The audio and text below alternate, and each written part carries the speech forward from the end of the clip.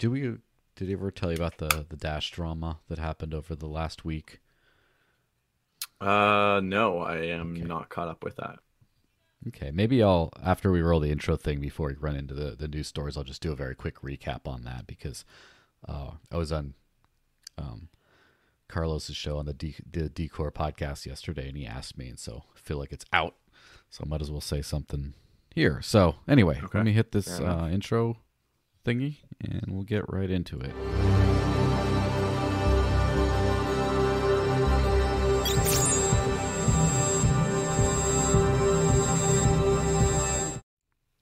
So, hey everyone, happy Friday. Good seeing you all. Thanks everyone for jumping in the live chat so far, and hopefully many more. And I'm joined by the one and only Scott Cunningham. How's it going, man? It's going good. Thanks for having me. Yeah, he's a free man out of the Canadian financial slavery for the moment. But um, Yeah. at the beginning, I'm going to mention the weird drama stuff. But before then, obviously, like, comment, share, subscribe. Try to pump up the numbers and the algos and all that kind of stuff. If you want to leave a super chat, cointr.ee/the desert links, leave a little donation, and then it'll pop up. Just not in the last like 10 minutes of the podcast because sometimes it takes a while to kick in. And but yeah, you can also go on Odyssey and leave one of their super chat, hyper chat thingies. And unfortunately, it's all crypto stuff at this point. But at some point, I might figure out how to do a nice little fiat super chat bridge. Although obviously, straight in crypto is always kind of it's always welcome. Ooh, quite a few people in the chat. So before we get into the news stories, because there's always the world's on fire and stuff. Again, welcome to another year. 2020, 21, 22. Gets better every year. Yeah, some people asked on another show and elsewhere on Twitter about, they heard something about a Dash drama thing going on, which is kind of funny. Basically, Ryan Taylor, the the CEO of Dash Core Group, the guy who heads up the main development group under Dash, decided to step down and resign this last week. And the Dash is the first decentralized autonomous organization, so leaderless kind of, but as the person heading up the main development team, which got about half or maybe a little bit more of the money every month from the treasury, it's still a relative big deal. Really, I would say one could call him the principal Dash figurehead. And in Hmm. 2014, Evan Duffield founded Dash and as the core team started to take shape over the next few years, Ryan Taylor was the head of finance for the core team, basically doing all the back end accounting type stuff. And then 2017, Evan walked away and did other stuff with his life, and then Brian sort of took over kind of instead. So for the last 5 years, I guess you could say, Ryan was the principal figurehead of Dash, I guess. Not a very publicly visible one for a lot. And so basically, it was all of his own volition that he stepped down. However, it was not without a little bit of duress, I should say, because the network, um, I would characterize it as there is built up dissatisfaction in performance, and a catalyst for that was one of the PR firms that works under the network but doesn't work for the core team had some friction between that and the core team that all centered around Ryan in some way. And he came on the Dash podcast last Friday to talk about his side of the story. And for the treasury cycle, because every month everyone in Dash has to earn their money every month, right? Every stakeholder, master votes. And for the first time in history, I think, the core team compensation proposal was not going to pass. It was like a few votes short. Usually it passes by a huge margin, and it was not going to pass. And so, seeing the writing on the wall, Ryan decided to step down. And when he announced he had the votes reversed significantly, and it's now it passed by a huge margin after that. So one could equate this to, I guess, the block size war of Bitcoin of 2017, or the hash war of Bitcoin Cash with Bitcoin SV, or the Amari Yeah. Sachet breaking off. It's one of those types of situations, except it happens so seamlessly, I guess, that no one really noticed. In most people in Yeah. Dash didn't even know it happened. I mean, a few hardcores did, obviously, but then people outside of Dash just don't even know that this happened for the most part. And so I think that that's a great testament to the first DAO actually working pretty well. And although I do have plenty of criticisms of the system, that I do think that the system could have worked more efficiently to avoid this situation happening the way it did. And now I think that these kinds of tough conversations took years to boil over into some sort of an action. And so who knows, maybe if this is going to be another video on my channel where I break down governance incentives and stuff. But if they were better, in my personal opinion, a few years ago, these issues would have been addressed, and possibly Ryan would still be heading the core team today, only with a better, responsive, and more educated kind of focus based on, more immediate feedback rather than, not a lot of feedback, and then all of a sudden we're done with you, boom. So that's just my personal opinion on that. But yeah, it's pretty interesting. So I don't know. Did you have any rumblings that anything like this had happened? Yeah, no, I hadn't heard anything about it. So I don't know. To me, that just sounds like an interesting example of like how DAOs operate, and like an actual functioning good DAO. The people will come together, make a decision, and clearly it was smoothly executed, I guess. I mean, because again, I didn't hear anything. So pretty interesting though.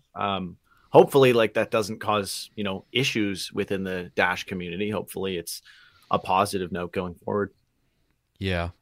I mean, I do think Ryan contributed quite a few valuable things, including he sort of pioneered the Dash Investment Foundation, which allows the Dash network to legally own property and equity in things such as Valkyrie and Ionia, the company behind the Dash Direct app and stuff like that. So that's a really cool thing. And I definitely too many times in the history of the DAO I've seen valuable contributors come in and then get rejected and leave.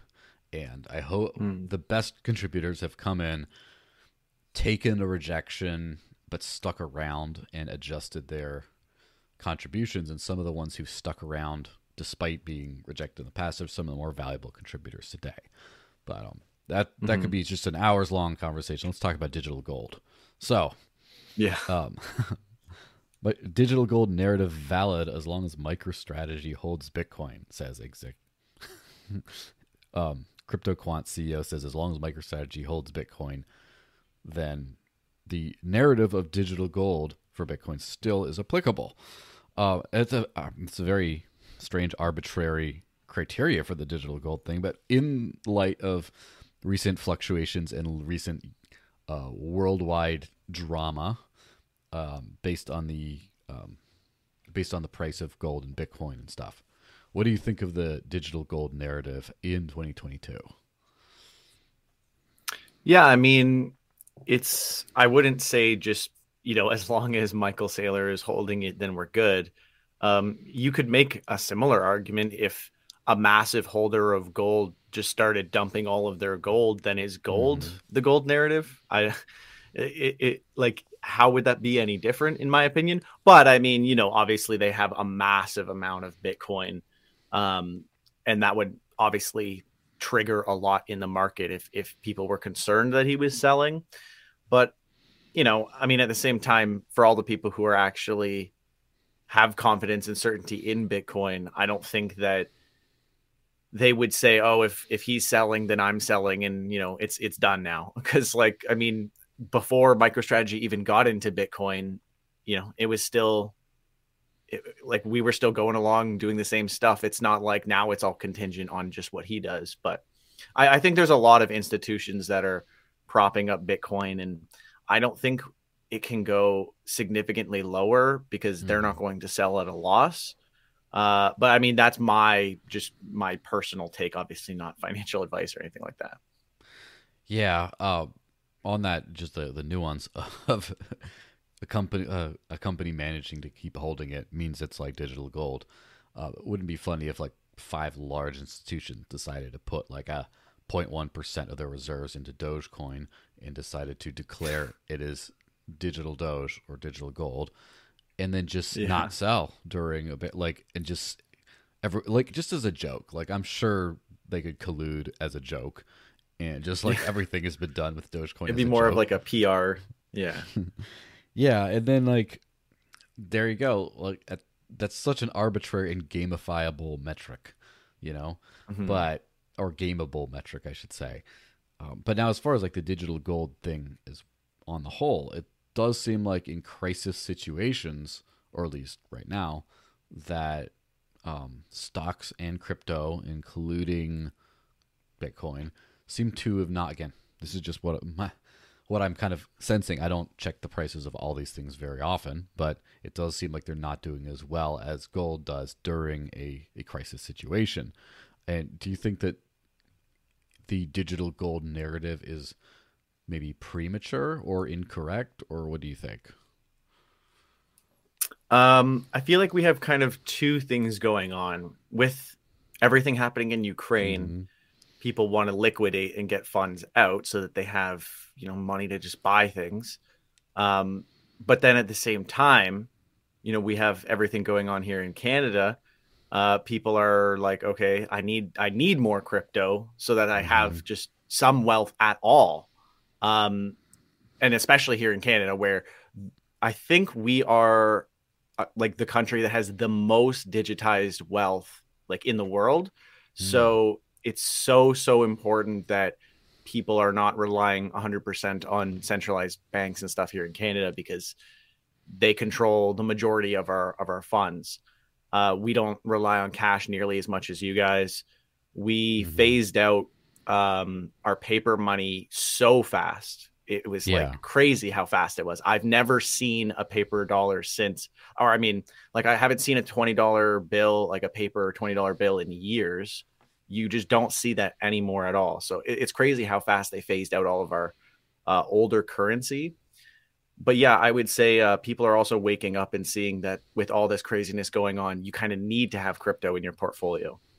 And I'm one of those people where like I'm Of selling course. all my stocks, withdrawing all my cash. I'm buying Monero. I'm getting deeper into like privacy coins and stuff. Mm-hmm. So yeah, there's a lot going on, and I think it's going to be a balance of people liquidating because of like war times and people actually doubling down because of war times and because of everything going on with financial censorship and just all this craziness. Yeah, so it might be interesting to see. It's funny because in the I would say like the U.S. for example, and Western Europe, it seems like crypto, including Bitcoin, is pretty speculative still, and but then in a lot of developing countries, probably the exact same thing, but then they're starting to become these unique spots where a country might need might be excluded from, for example, the SWIFT system, like has been threatened over Russia, and that's actually a Mm-hmm. that seems like a nice segue into the next story, actually. But uh, or for example, in Canada, where the cash economy, because people really went into cash at the beginning of 2020 in the U.S. And I know there was almost like a run on the banks where they were restricting cash withdrawals, significantly, and like telling people they can't get their own money out and stuff like that. Just it was a very like surface level brief bit of scariness there, but it didn't seem to like Mm-hmm. get as bad as things got in Canada.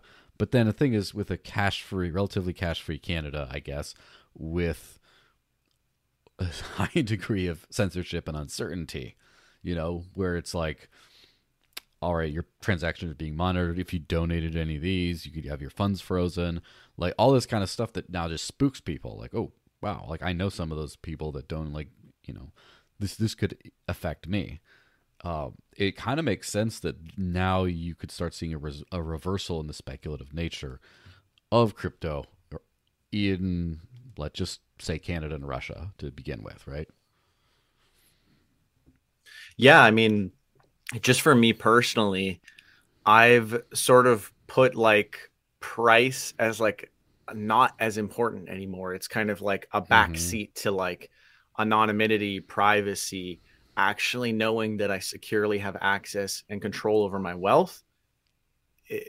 I mean, I've always been a big proponent of that, and you know that. And I mean, Mm-hmm. I do a lot of the same stuff that you do with like actually using and Mm-hmm. spending crypto, but there's never been a more important time to actually be getting into the crypto space and at least having a portion of your wealth protected. Previously, I would just say a portion, but now I'm kind of the mind that almost all of my wealth should be in crypto to avoid any kind of like governmental overreach or or Mm-hmm. whatever happens to be, because you've also got all the exchanges in Canada capitulating, and even the CEO of Kraken saying, yes, they will take your money, please withdraw it. So it's pretty crazy that you even see the exchanges themselves saying, yes, don't keep your money on our exchange, withdraw it, and do not keep it here. So I think a lot of people are waking up, um, and people who might have not taken it as seriously and they're just like, oh, I just want to invest, are at the very least like their ears are probably pricking up and they're like, oh, okay, maybe I need to just make this little wallet thing and figure out what this thing is, because it actually matters now. It always obviously mattered, but in their mind, it probably wasn't that important. But Yeah. as you pointed out, fear will bring people into the space, and they'll be looking for new solutions that crypto provides. Yeah, I think it was on a show yesterday. We were talking about what crisis events really made crypto go up. Because every single time we hear about a crisis event, crypto goes down, including like China bans Bitcoin, whatever. Boom. However, we kind of forget that was it the whole Cyprus issue is what really catapulted crypto into the mainstream purview. Like basically this exact like extreme financial censorship kind of thing in Cyprus started to really Mm-hmm. get people to notice crypto to begin with. And so I would say that that's like Cyprus is the start of the speculative bubble, because all of a sudden people started to jump into crypto thinking it's going to save them from censorship, but then they just started like hanging out and making a bunch of money and buying the dip and all this kind of nonsense. Well, not nonsense, but a bunch of speculative stuff. And then each real world occurrence just knocks it down a little bit. And then eventually the actual fundamentals, which I think are very much outpaced by the hype in crypto almost across the board. Eventually, like as the fundamentals start to catch up, we're going to start to see major traumatic things happening in the world having a less of effect on the price. And when those actually start to bump the price, then we're back in the Cypress zone. Then we're back in where crypto is actually going to be pushed into more mass adoptive kind of situations. Mm-hmm. 100%. Yeah, I think before I mention this Apple Pay thing, the Nudge sends a hyper chat on Odyssey. Says, "Hola, Joel and Scott from El Salvador. Hi, the Nudge. Have fun over there. Don't get stabbed by a maxi." Anyway, so Apple Pay to halt support for Russian banks sanctioned on war in Ukraine. Russia cashed out over 1.3 billion from banks on the first day. The Russians cashed out on the first day of Russia's invasion of Ukraine, the largest amount since the onset of COVID-19. And several Russian banks have been sanctioned over Russia's special military operation in Ukraine, will no longer support major payment services like Apple Pay and Google Pay.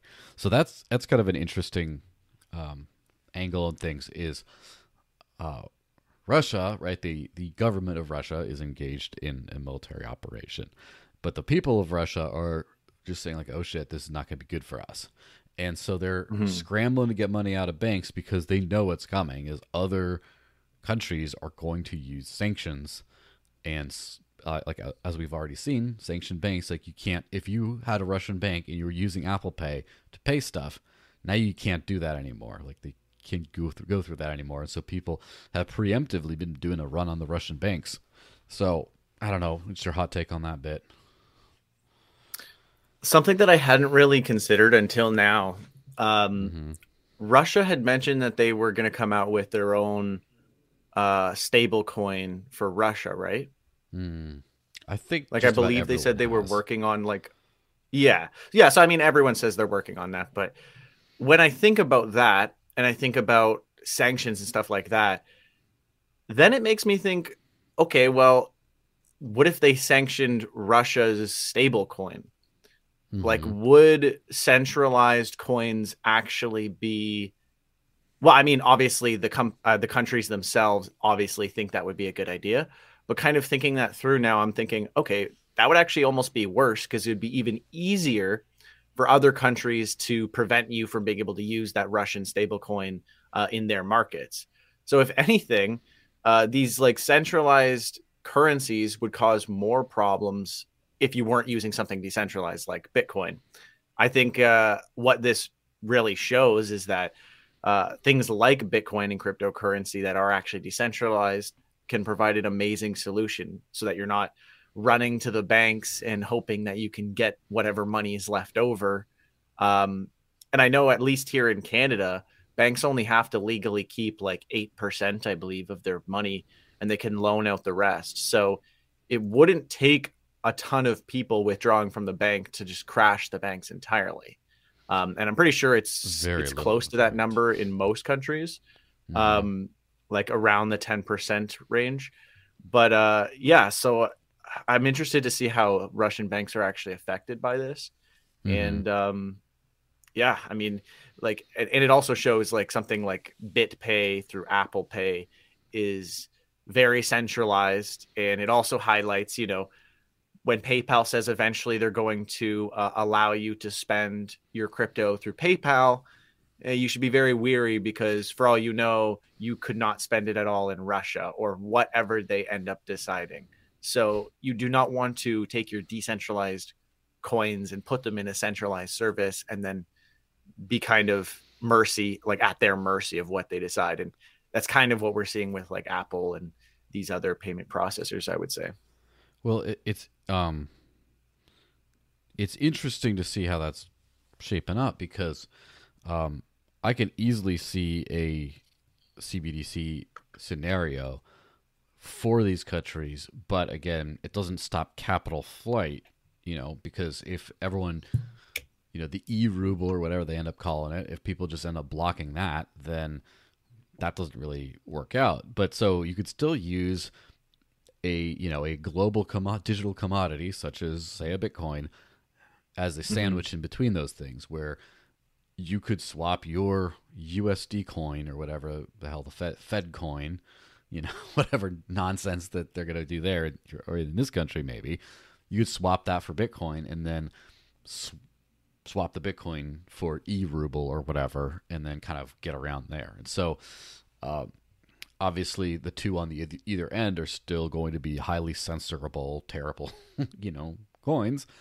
but just the ease of transfer that's like it's not the banking system which is so like antiquated. If someone just lets you swap these things on Uniswap or something, well, not obviously not Uniswap if they're not like ERC20 tokens, but like let's just say Thorchain, right? Let's say, Thor. Yeah, I was just gonna say Thor swap. Yeah. yeah, if you just do it there, then it's like you can kind of go between these sorts of things. Although um, I'm not sure if you'll be able to use CBDCs on Thorchain because you have to have like because of the technical nature of the coins, you have to be able to write a message. It has to be an irreversible transaction. Otherwise, they wouldn't be Mm-hmm. able to. The pool operators would never accept it. They have to have some criteria that would basically make it very difficult to do. But in which case, CBDCs might just be, you know, Google PayPal 2.0, like nothing really that great, and people will Yeah, still be looking exactly. to stay in crypto. Yeah. What are your thoughts on blacklisted Bitcoin that they did here in Canada? Because I think that's really interesting. Because, for example, say I had blacklisted Bitcoin and I wanted to get rid of it, obviously. So I put it into a Bitcoin ATM and I got my crypto out. But then someone Mm-hmm. else comes along and they put money into the Bitcoin ATM and they buy that blacklisted Bitcoin, and then they try to sell it on an exchange, and then it just gets taken away from them. Or you go on ThorSwap and you trade your blacklisted Bitcoin to someone else for something else, and then they Mm-hmm. try to go on an exchange and use the blacklisted Bitcoin, and then they lose all of their funds when they had no idea that that was even possible or could happen. But like, what are your thoughts on that? That's going to be interesting to see how that shakes out, because at some point it's very difficult to maintain that connection of like what is blacklisted Bitcoin and what isn't. Mm-hmm. Bitcoin addresses are much easier to blacklist, right? It's like it comes from here, Yeah. it goes there. But so I just had the guy behind the Samurai wallet on just like a couple hours ago, and he was breaking down the intricacies of CoinJoin and how that works, and how different wallet implementations have had some like security vulnerabilities in there and stuff. But basically, if done correctly with a CoinJoin, you should be able to just, completely obfuscate everything, right? And that doesn't mean that you cannot find ways of tracing through other data, right? So, for example, if you buy 10 Bitcoin on an exchange in Canada, and then it all goes into a big mixer and it all gets coin joined around and stuff, and then and then you go on the run to South Africa, and then there's 4 South African exchanges all open up an account with your name, or with even if it's like a fake name, if it's like the same IP address, it's all, and then it happens to be 10 Bitcoin worth of value goes in there. People, even if they can't actually trace the money on the blockchain, they can trace the activity from off-chain data, from like metadata and other things. So that's probably where a lot more of the forensics are going to start happening. I mean, someone buys a big pile of Zcash, and then where they think this person is, a whole bunch of purchases start going through in a bunch of like darknet markets or whatever in Zcash in the kinds of amounts that weren't happening before. They could figure it out, right? It doesn't matter how encrypted everything is. But so the thing That's about why you use a VPN and you trade on a platform that has no KYC and no identifiable information, and use an alias. Yeah, use Tor whenever you can. Don't use your Google ID for whatever. Like there's a whole the privacy rabbit hole is never ending. But the thing about like blacklisted Bitcoins is you can easily, I guess, mix them now, and so I don't see that being a long-term problem unless CoinJoin becomes, if it's been CoinJoined at any juncture in the past, then it becomes a problem. If that's the case, that's going to be a problem. The thing is, no one is going to use, in the future, Bitcoin and Ethereum, especially Ethereum and coins like that, the way they are today, with the level of privacy, i.e., like basically none for Ethereum and very little for something like Bitcoin. No one's going to use that. They're going to want some sort of basic guarantees that they're not going to have some robber figure out how much money they have and then just break their kneecaps and attack their home, So there will be some sort of a expectation of privacy if this starts to be used on a large scale, and I think it will be used on a large scale. So I don't think that the CoinJoin thing, if CoinJoined coins are going to be blacklisted for being CoinJoined, my personal opinion is that, for example, Zcash that has been shielded previously will also be blacklisted, or Monero completely will be blacklisted, or things like that. At least that's what makes sense. And everything that hasn't made sense in crypto regulations in the past, in my view, has mostly been because of a lack of information, and authorities are becoming much more educated on the subject. So yeah, I don't really see the blacklisted Bitcoin thing being too much of a problem, unless, like, if they can tell it's blacklisted Bitcoin, that means whoever stole something, which that's probably why it's blacklisted. Someone stole something, then they didn't cover up their tracks well enough. I mean, in Canada, you could just donate $5 to the wrong cause and you'll get blacklisted. But yeah. Well, then in that case, then it's, so let's just say you have 1 Bitcoin. That's all money you got, just 1 Bitcoin, and you decide, I'm going to donate 0.1 Bitcoin to, let's just say, the truckers, right? You send 1 Bitcoin there. and you get zero point 0.9 Bitcoin of that back as a change. You get that in change. And so they see, okay, this transaction to these people, and this one came back, wherever this dude moves his money, he donated to the trucker. He's a bad person. We're not going to, anyone who donated to them, all their funds are suspect now. And obviously that's a shitty situation. If that were the case, probably the financial censorship would end up reaching the KYC level, meaning in a lot of these cases, they would say who donated this if they could find that out. And then that person would, and at that point, it's not at the crypto level anymore. It's just you as an individual, they don't like you.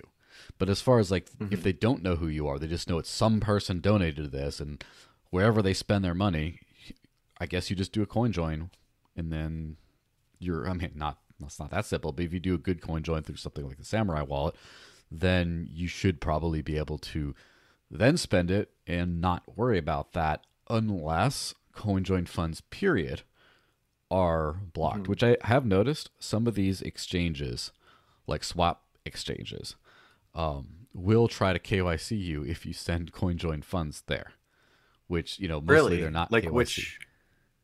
which ones? I Like know if you have any off the top of your head. Changely has been one okay. I've heard mentioned a few times. I know they've been. It's funny because one of my buddies who worked for the Dash DAO tried to do some Changely thing, and they tried to KYC him, and they want to know like where he got this money from. He's like, from the treasury, the DAO, because the history of the coins is just like from the sky to him, and then he sent it to Changely. Like, well, where did you buy it? I didn't buy it. I got them from the cloud, from the sky. And then after like you finally proved, like, look, here's the proof that I work for Dash currently. They're like, oh, okay, sorry, you don't have to KYC. By the way, can you like promote us on your site and stuff? He's like, get the fuck out of here. It's like, but so one thing I've noticed, because again, no guarantees here, right? This is just, I gotta stop using Changely if that's the case. I think it's a lot of these things, especially if it's like over $1,000 in a chunk or something, tend to, you know, some of these kinds of things, they tend to trigger things. But also, one thing I've noticed is one thing I've heard rumor of, let's just say, if you coin join funds to a wallet and then just send a regular transaction out of that, then that does not trigger it. It's just the coin join itself. It's like they detect too many inputs in there, and they're like, oh, this is a mixed transaction. So that might be a way around it or whatever. But I mean, so it seems that ThorSwap would be like the kind of main solution for decentralized swaps, I guess. Yeah, exactly. That's fair enough. That's basically what you'd have to do. Now, I have to figure out some more things on how the intricacies of ThorSwap would work, as far as like, because as it stands, I think you have to connect a wallet and then you do the swap from in and out of the wallet, right? So you have and so at that point, is there like a linkage between, let's just say, the Bitcoin you get in and the Ethereum you get out or whatever? Like, is there a linkage that just says, oh, I can see that that's the same wallet? I don't know. I'll have to dig into the more privacy aspects of that. But it seems like people are representing that with ThorChain, you should be able to just do Bitcoin in, Monero out, and then diddle around with that, and then Monero in, Bitcoin out, and then your tracks are covered, kind of a thing. But that's going to be... Yeah, this could be something to look into. My original understanding of ThorSwap was that it was like using smart contracts, but I think that's not actually correct. Do you have a better understanding of like what makes it the actual like only true decentralized cross-chain swap exchange? Like, how is it better than like Changely or Sideshift, for example? So Changely and Sideshift and things like that are companies.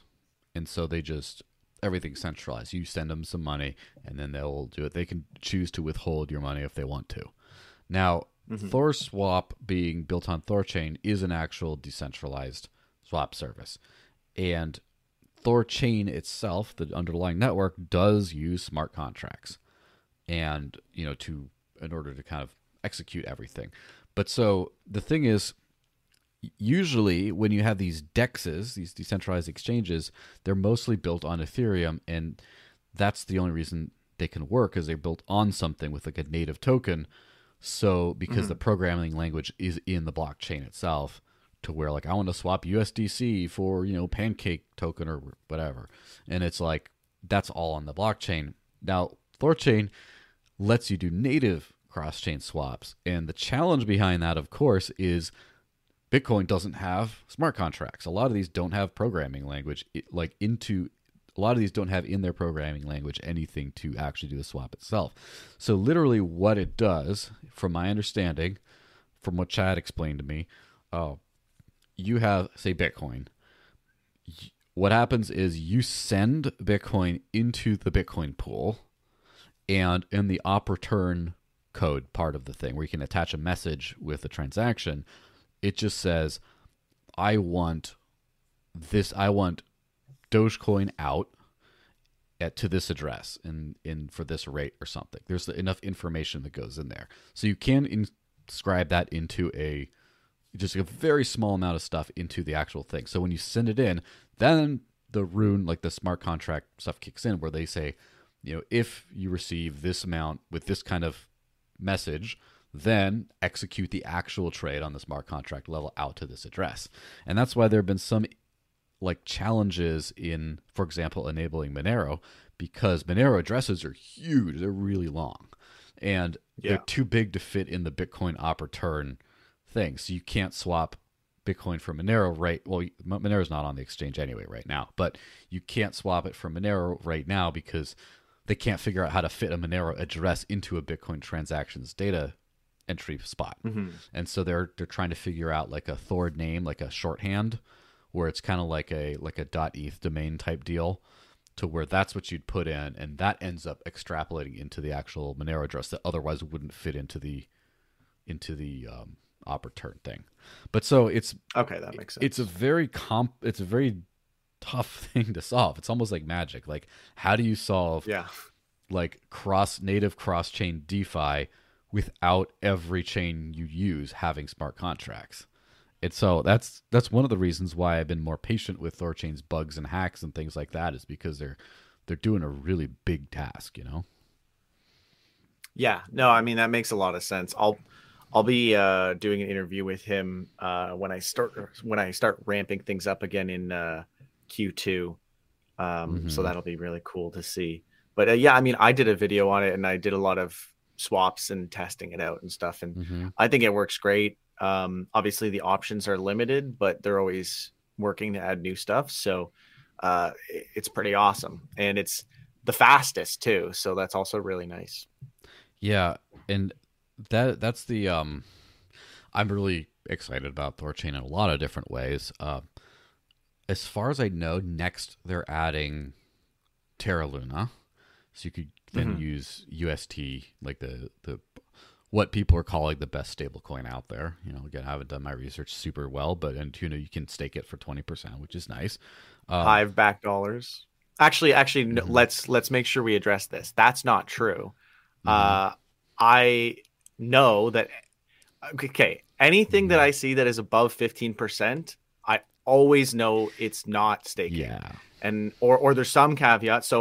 So when my friend said 19%, I said, that's not staking. And he said, it is. And I said, okay, let's find out. So subsidy. I go and I deposit, because it's not in my wallet. And then I knew right away that it's like lending, or it's something else, because I could have done it through a smart contract. It's not in my wallet. It's on their platform. So it's lending. And I think what it actually is, what I looked into, it was an arbitrage between like ANC and UST or something like that. I can't remember exactly what it was, but it wasn't staking. So I was like, I'm not surprised, because that's always not the case. Definitely not technically staking. It is a lending thing. And from my understanding, again, I haven't looked too much into this. I haven't done due diligence enough, but I've heard from people who have that it's heavily subsidized by the creator right now, that there's like a subsidy fund to get people into this thing, because the amount of lending on the platform is nowhere near enough to sustain these kinds of APYs you're getting on the on that side. But that's kind of neither here nor there. We did get a super chat here from Nudge. Says, do you have plans for a podcast studio to host guests in person? Yes. Not here. I will be moving in not too long, but when I get a new and revamped everything, you're definitely going to see there's going to be an in-person studio thing. Most of it'll be just like this because logistically, I mean, Scott, have you ever done any in-person interviews or podcasts or whatever? I did one time at the Futurist conference in Toronto. But I mean, it was like at the conference, so it was like just terrible audio, and it was just not good at all. But like, yeah. I did do it one time. Yeah. Yeah. It is like the logistics of more than one person. I just get really annoying. Yeah. Just because of the way that whole thing works. But yes, I'll figure out a way. I mean, get the lighting good and get like a seat right and get more microphones and, the in-person, like the Joe Rogan Experience kind of thing. It's like, yeah, it's fine, but like, how many of the crypto people live in your town? Like, how much can you? I mean, I'm lucky that I am in an area with a bunch of guests I could possibly get in person that are applicable to the show, but that would still be like 10% maybe, right? Like the rest is just still mostly going to be this setup. And it's hard to just like hit up like, just a normal casual creator and be like, hey, want to fly out to have a conversation?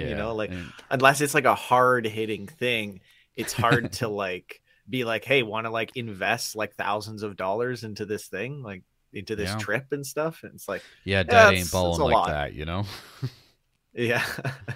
But like, you can't comp their flights, right? So, but like as there have been some crypto bigwigs who have floated up here through New Hampshire, and so I could definitely take advantage of that. But it wouldn't be the meat and bones. But let's go to this. Anton Bukov, the co-founder of 1inch Networks, thinks that Ethereum will likely become the main settlement layer for a multi-chain decentralized finance DeFi ecosystem. He says there's a high chance that most chains will try to commit their states to Ethereum as a higher layer. And he says, I know, of course, conditional on the Ethereum network scaling, but he says he's not interested in Bitcoin, which he sees as unsuitable for developing smart contracts. He says, I respect Bitcoin technology because it was the invention of all this industry, for sure, but it makes absolutely no sense for any blockchain developers. Anyway, what do you think of that hot take real quick? I think those kinds of takes are the worst because it's like taking something that's not at all meant for the thing and then being like this is what people do. They go, Doge is so good for buying things because it's way cheaper than Bitcoin. And I go, yeah, but it's like 70 times more expensive fee wise than Dash. So like you just compare something completely like not apples to apples, and then you're like, see, it won. And it's like, yeah, it should win in that situation. Like, I wouldn't expect people to be looking at Bitcoin to be like building out dApps and stuff. So I think it's kind of like pointless to even mention that. I mean, obviously people are going to be building on Ethereum and smart contract based like cryptocurrencies, and I hate it when people do this because it makes no sense. And it's like just to kind of like dunk on Bitcoin or like people who don't like Bitcoin to kind of like gain favor there. I'm not totally sure what it is. I mean, obviously 1inch is on Ethereum, so it's 100% biased anyways. Yeah. That he's like, hey, this is so much better. And it's like, well, yeah, it's literally what you built on. So, but yeah, I think it's silly when people compare something like Ethereum, which is literally built for developers, against something like Bitcoin, which is literally built to be like a digital gold. I mean, originally it was more of like a digital cash, but it's definitely used today as a digital gold, I would argue. So it's crazy when they make these comparisons. The thing is, the comparison, it's funny because entered this era of like ETH maximalists, which I never thought would come around, which is kind of a little bizarre. But I think it's kind of interesting. I get the point wasn't maybe phrased very well, but I kind of get the point if you're trying to think about a global financial system, and people say, "Oh, the Bitcoin standard, buy my book," all that kind of stuff, as like the main settlement asset that everything else kind of goes in and out of. But the thing about that is, in order to bridge between Bitcoin and other assets, you need something smart contract capable. And the gorilla in the room is Ethereum. And Ethereum has a native token. So I'm kind of wondering, because I think like Swift 2.0, right? Maybe not Swift 2.0, but like the financial backbone of the future might be Ethereum. It's way too early to tell anything like that, but it's just like, what is all the infrastructure going to run on? Like the Uniswaps of the world, like everything is going to run on Ethereum or something like Ethereum. And then in order to use that, you need Ethereum. And it's just, of course, you can have everything in like wrapped Bitcoin tokens and stuff that are trading back and forth. But one thing that's easier to trade or easier to have as a stable thing would be just not wrap, just Ethereum. Like, not even take the Bitcoin and wrap it. So I'm kind of wondering if you're just going to, first off, the Bitcoin blockchain is going to be used extremely. I'm already noticing it's being used less and less, which is why fees are pretty damn good right now. They're just like a few cents. Like, why use Lightning when you can just kind of use on-chain Bitcoin and it works pretty well? And that's probably going to be more in the future, where almost every trade is going to be on like a wrapped Bitcoin on an Ethereum network or something. So most of the financial stuff going on there is going to be that way. And then you're going to start having people actually be able to use Bitcoin on the main chain. But it's going to be interesting to see how that kind of morphs, how that kind of changes, especially since one of the things that people like about Bitcoin is its security. And over time, as the fees aren't going up, and as the inflation goes down, it'll become increasingly less secure, I would think, especially compared to something like Ethereum, maybe. And also with the EIP 1559 economics, where Ethereum might become deflationary. It'd be hard to tell whichever way it ends up going. But then it might end up being that Ethereum's the sounder money from it being more secure and more secure and more scarce, as well as being what you need to do anything financially in the new financial system. So I understand like the ETH maximalist angle from, not the maximalist necessarily, but I understand the ETH being the backbone of the new economy kind of thing, and Bitcoin kind of losing its place angle. The thing is, I don't know. It's way too early to tell, and I would not have guessed that Bitcoin would have the place it would today with the functionality it has today. I would have thought that Bitcoin would retain its number one spot by scaling, for example. And I don't know. I don't know anything anymore, huh? The more I learn, the less I know. Yeah, I mean, the way that I've described it for a few years is Bitcoin is competing for the gold market share, and Ethereum is competing for the stock market share. That's the way that I've always looked at it, and that's how I've always described it to people. So like I never really considered them like competing. I've always looked at gold as Bitcoin as like gold, and it's scarce. And while Ethereum could become deflationary, it would still be entirely reliant on volume, and it could become undeflationary and inflationary again at any point after that.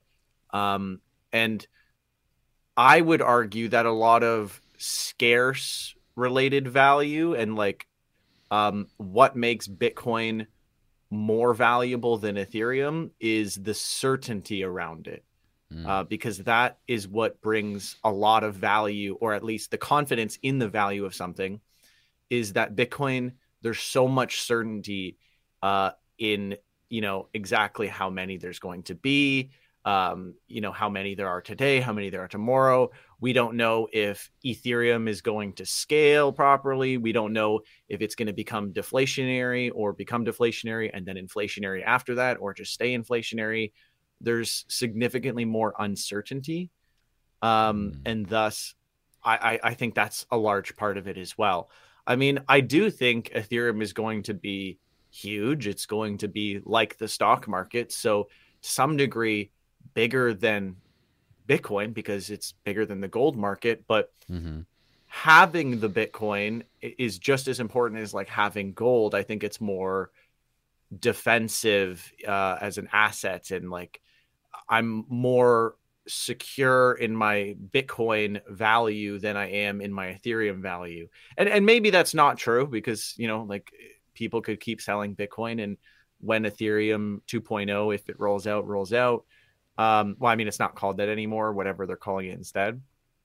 But that could also skyrocket the value, and eventually people could start saying that's the new Bitcoin. But I still think that Bitcoin is going to be that scarce value of like gold that people are looking for. Ethereum's kind of like the stock market. Yeah. And then all the shit coins are like penny stocks in the stock market, sort of competing for Ethereum's share. And Ethereum's like all the blue chip stocks. That's the way that I would kind of equate it to like a normie, if I was going to explain why I'm investing mainly in Bitcoin and Ethereum over other coins.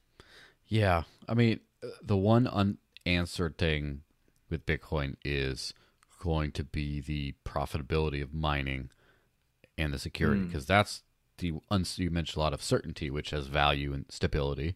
That's one thing that's uncertain, is how are you going to pay the bills on the network.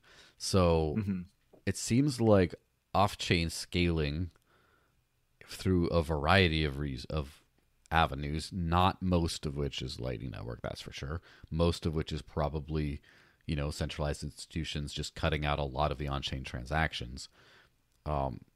We're just not seeing that same level of security long term. So there's a possibility, and this is the weird situation that Bitcoin finds itself in. It either has to scale on-chain in some way, which I don't think is a problem, but it's a very big political problem. Probably less with each passing year when people forget the block size war. But right now it's like, oh, you can't increase the block size, too terrible. They have to do that in order to have growth on the network, which to permit fee growth and security, or they have to introduce a tail emission like Monero and have a limitless supply, but just very small inflation, like 1 or 2% a year. And one of those two things has to happen. And I think the 21 million hard cap is the most sacred of all these. And right, the block size thing is also pretty sacred, but maybe it'll become less sacred as the years pass on. So we'll see what happens there. Yeah, I think that makes sense. And I mean, they're finding ways to incentivize, or maybe not incentivize, but better utilize mining. So, for example, I can't remember which city in Vancouver, or not Vancouver, in BC. It might be Vancouver or a city nearby it, but I think it was in November that they were using the heat generated from Bitcoin mining to heat entire apartment buildings. So they're finding ways to make it profitable outside of the normal conventions, I guess. So like they're heating entire buildings with Bitcoin excess heat in the winter. Things like that, I think, are really cool innovations to like further where Bitcoin mining can actually go. And, like El Salvador is like mining with a volcano and all this crazy stuff going on as well. Yeah, for sure. I hope that will actually increase security, Yeah.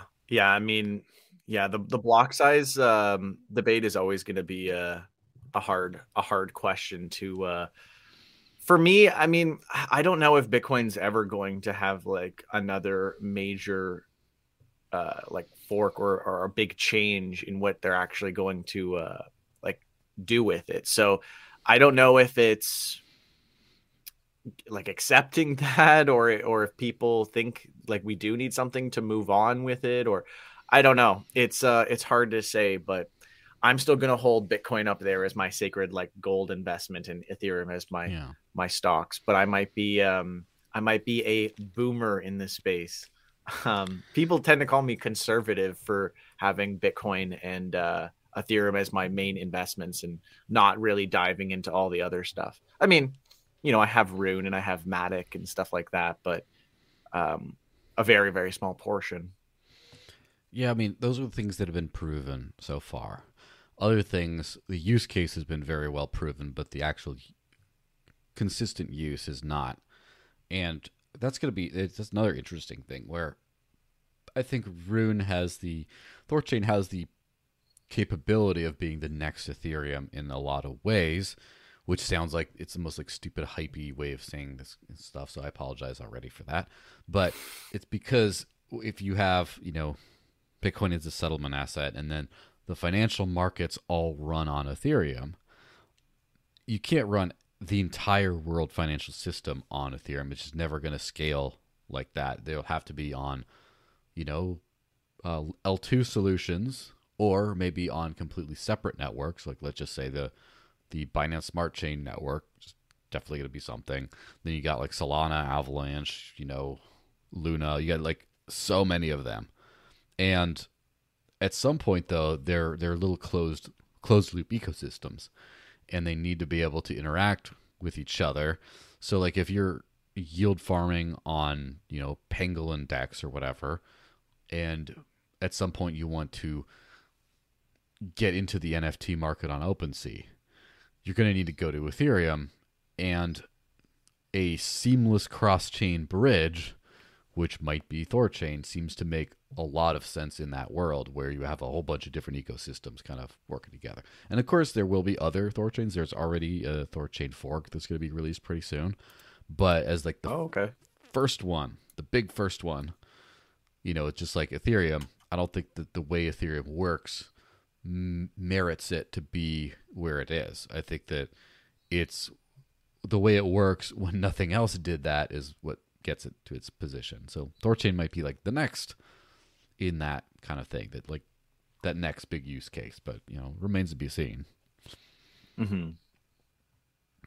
Yeah, and I would also add that Binance Smart Chain, Terra, stuff like this, they're all coming in to be like ETH killers, but their fees are already starting to stack up because I use all of Mm-hmm. them pretty frequently, and if Terra's already costing me like a few bucks and it's so new, I can't imagine what it's going to cost in the near future unless I'm Mm-hmm. missing something. But like I was staking Terra for a bit, and I would claim my Terra and then I'd lose a bunch of it through the gas fee, and then I was like, okay, well, what am I doing here?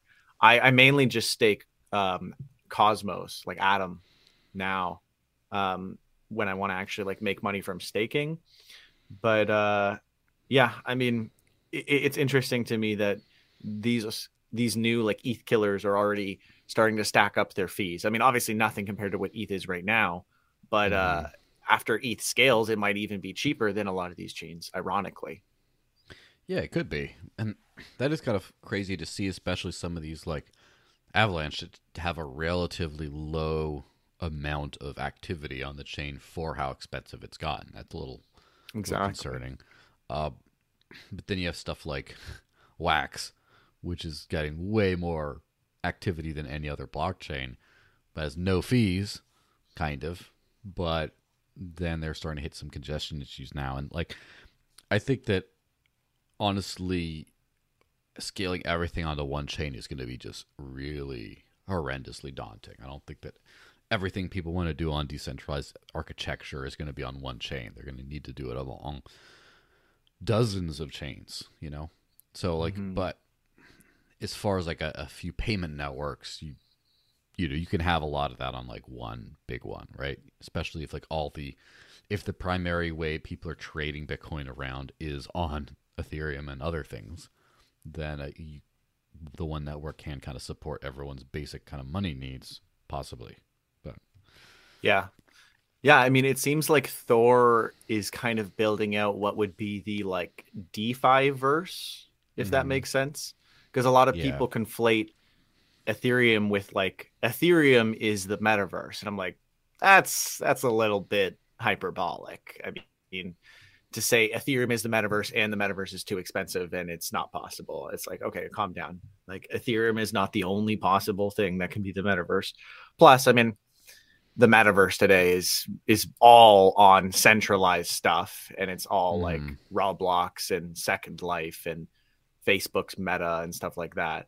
Or, you know, if you get into the weeds with like crypto games, they're all just NFTs with a centralized video game that lets you access those NFTs. And if any of that centralized stuff went away, all you would have left is the NFT, no metaverse, you know? Yeah. So I think a lot of that is all fluff. I mean, that's just kind of like an aside note.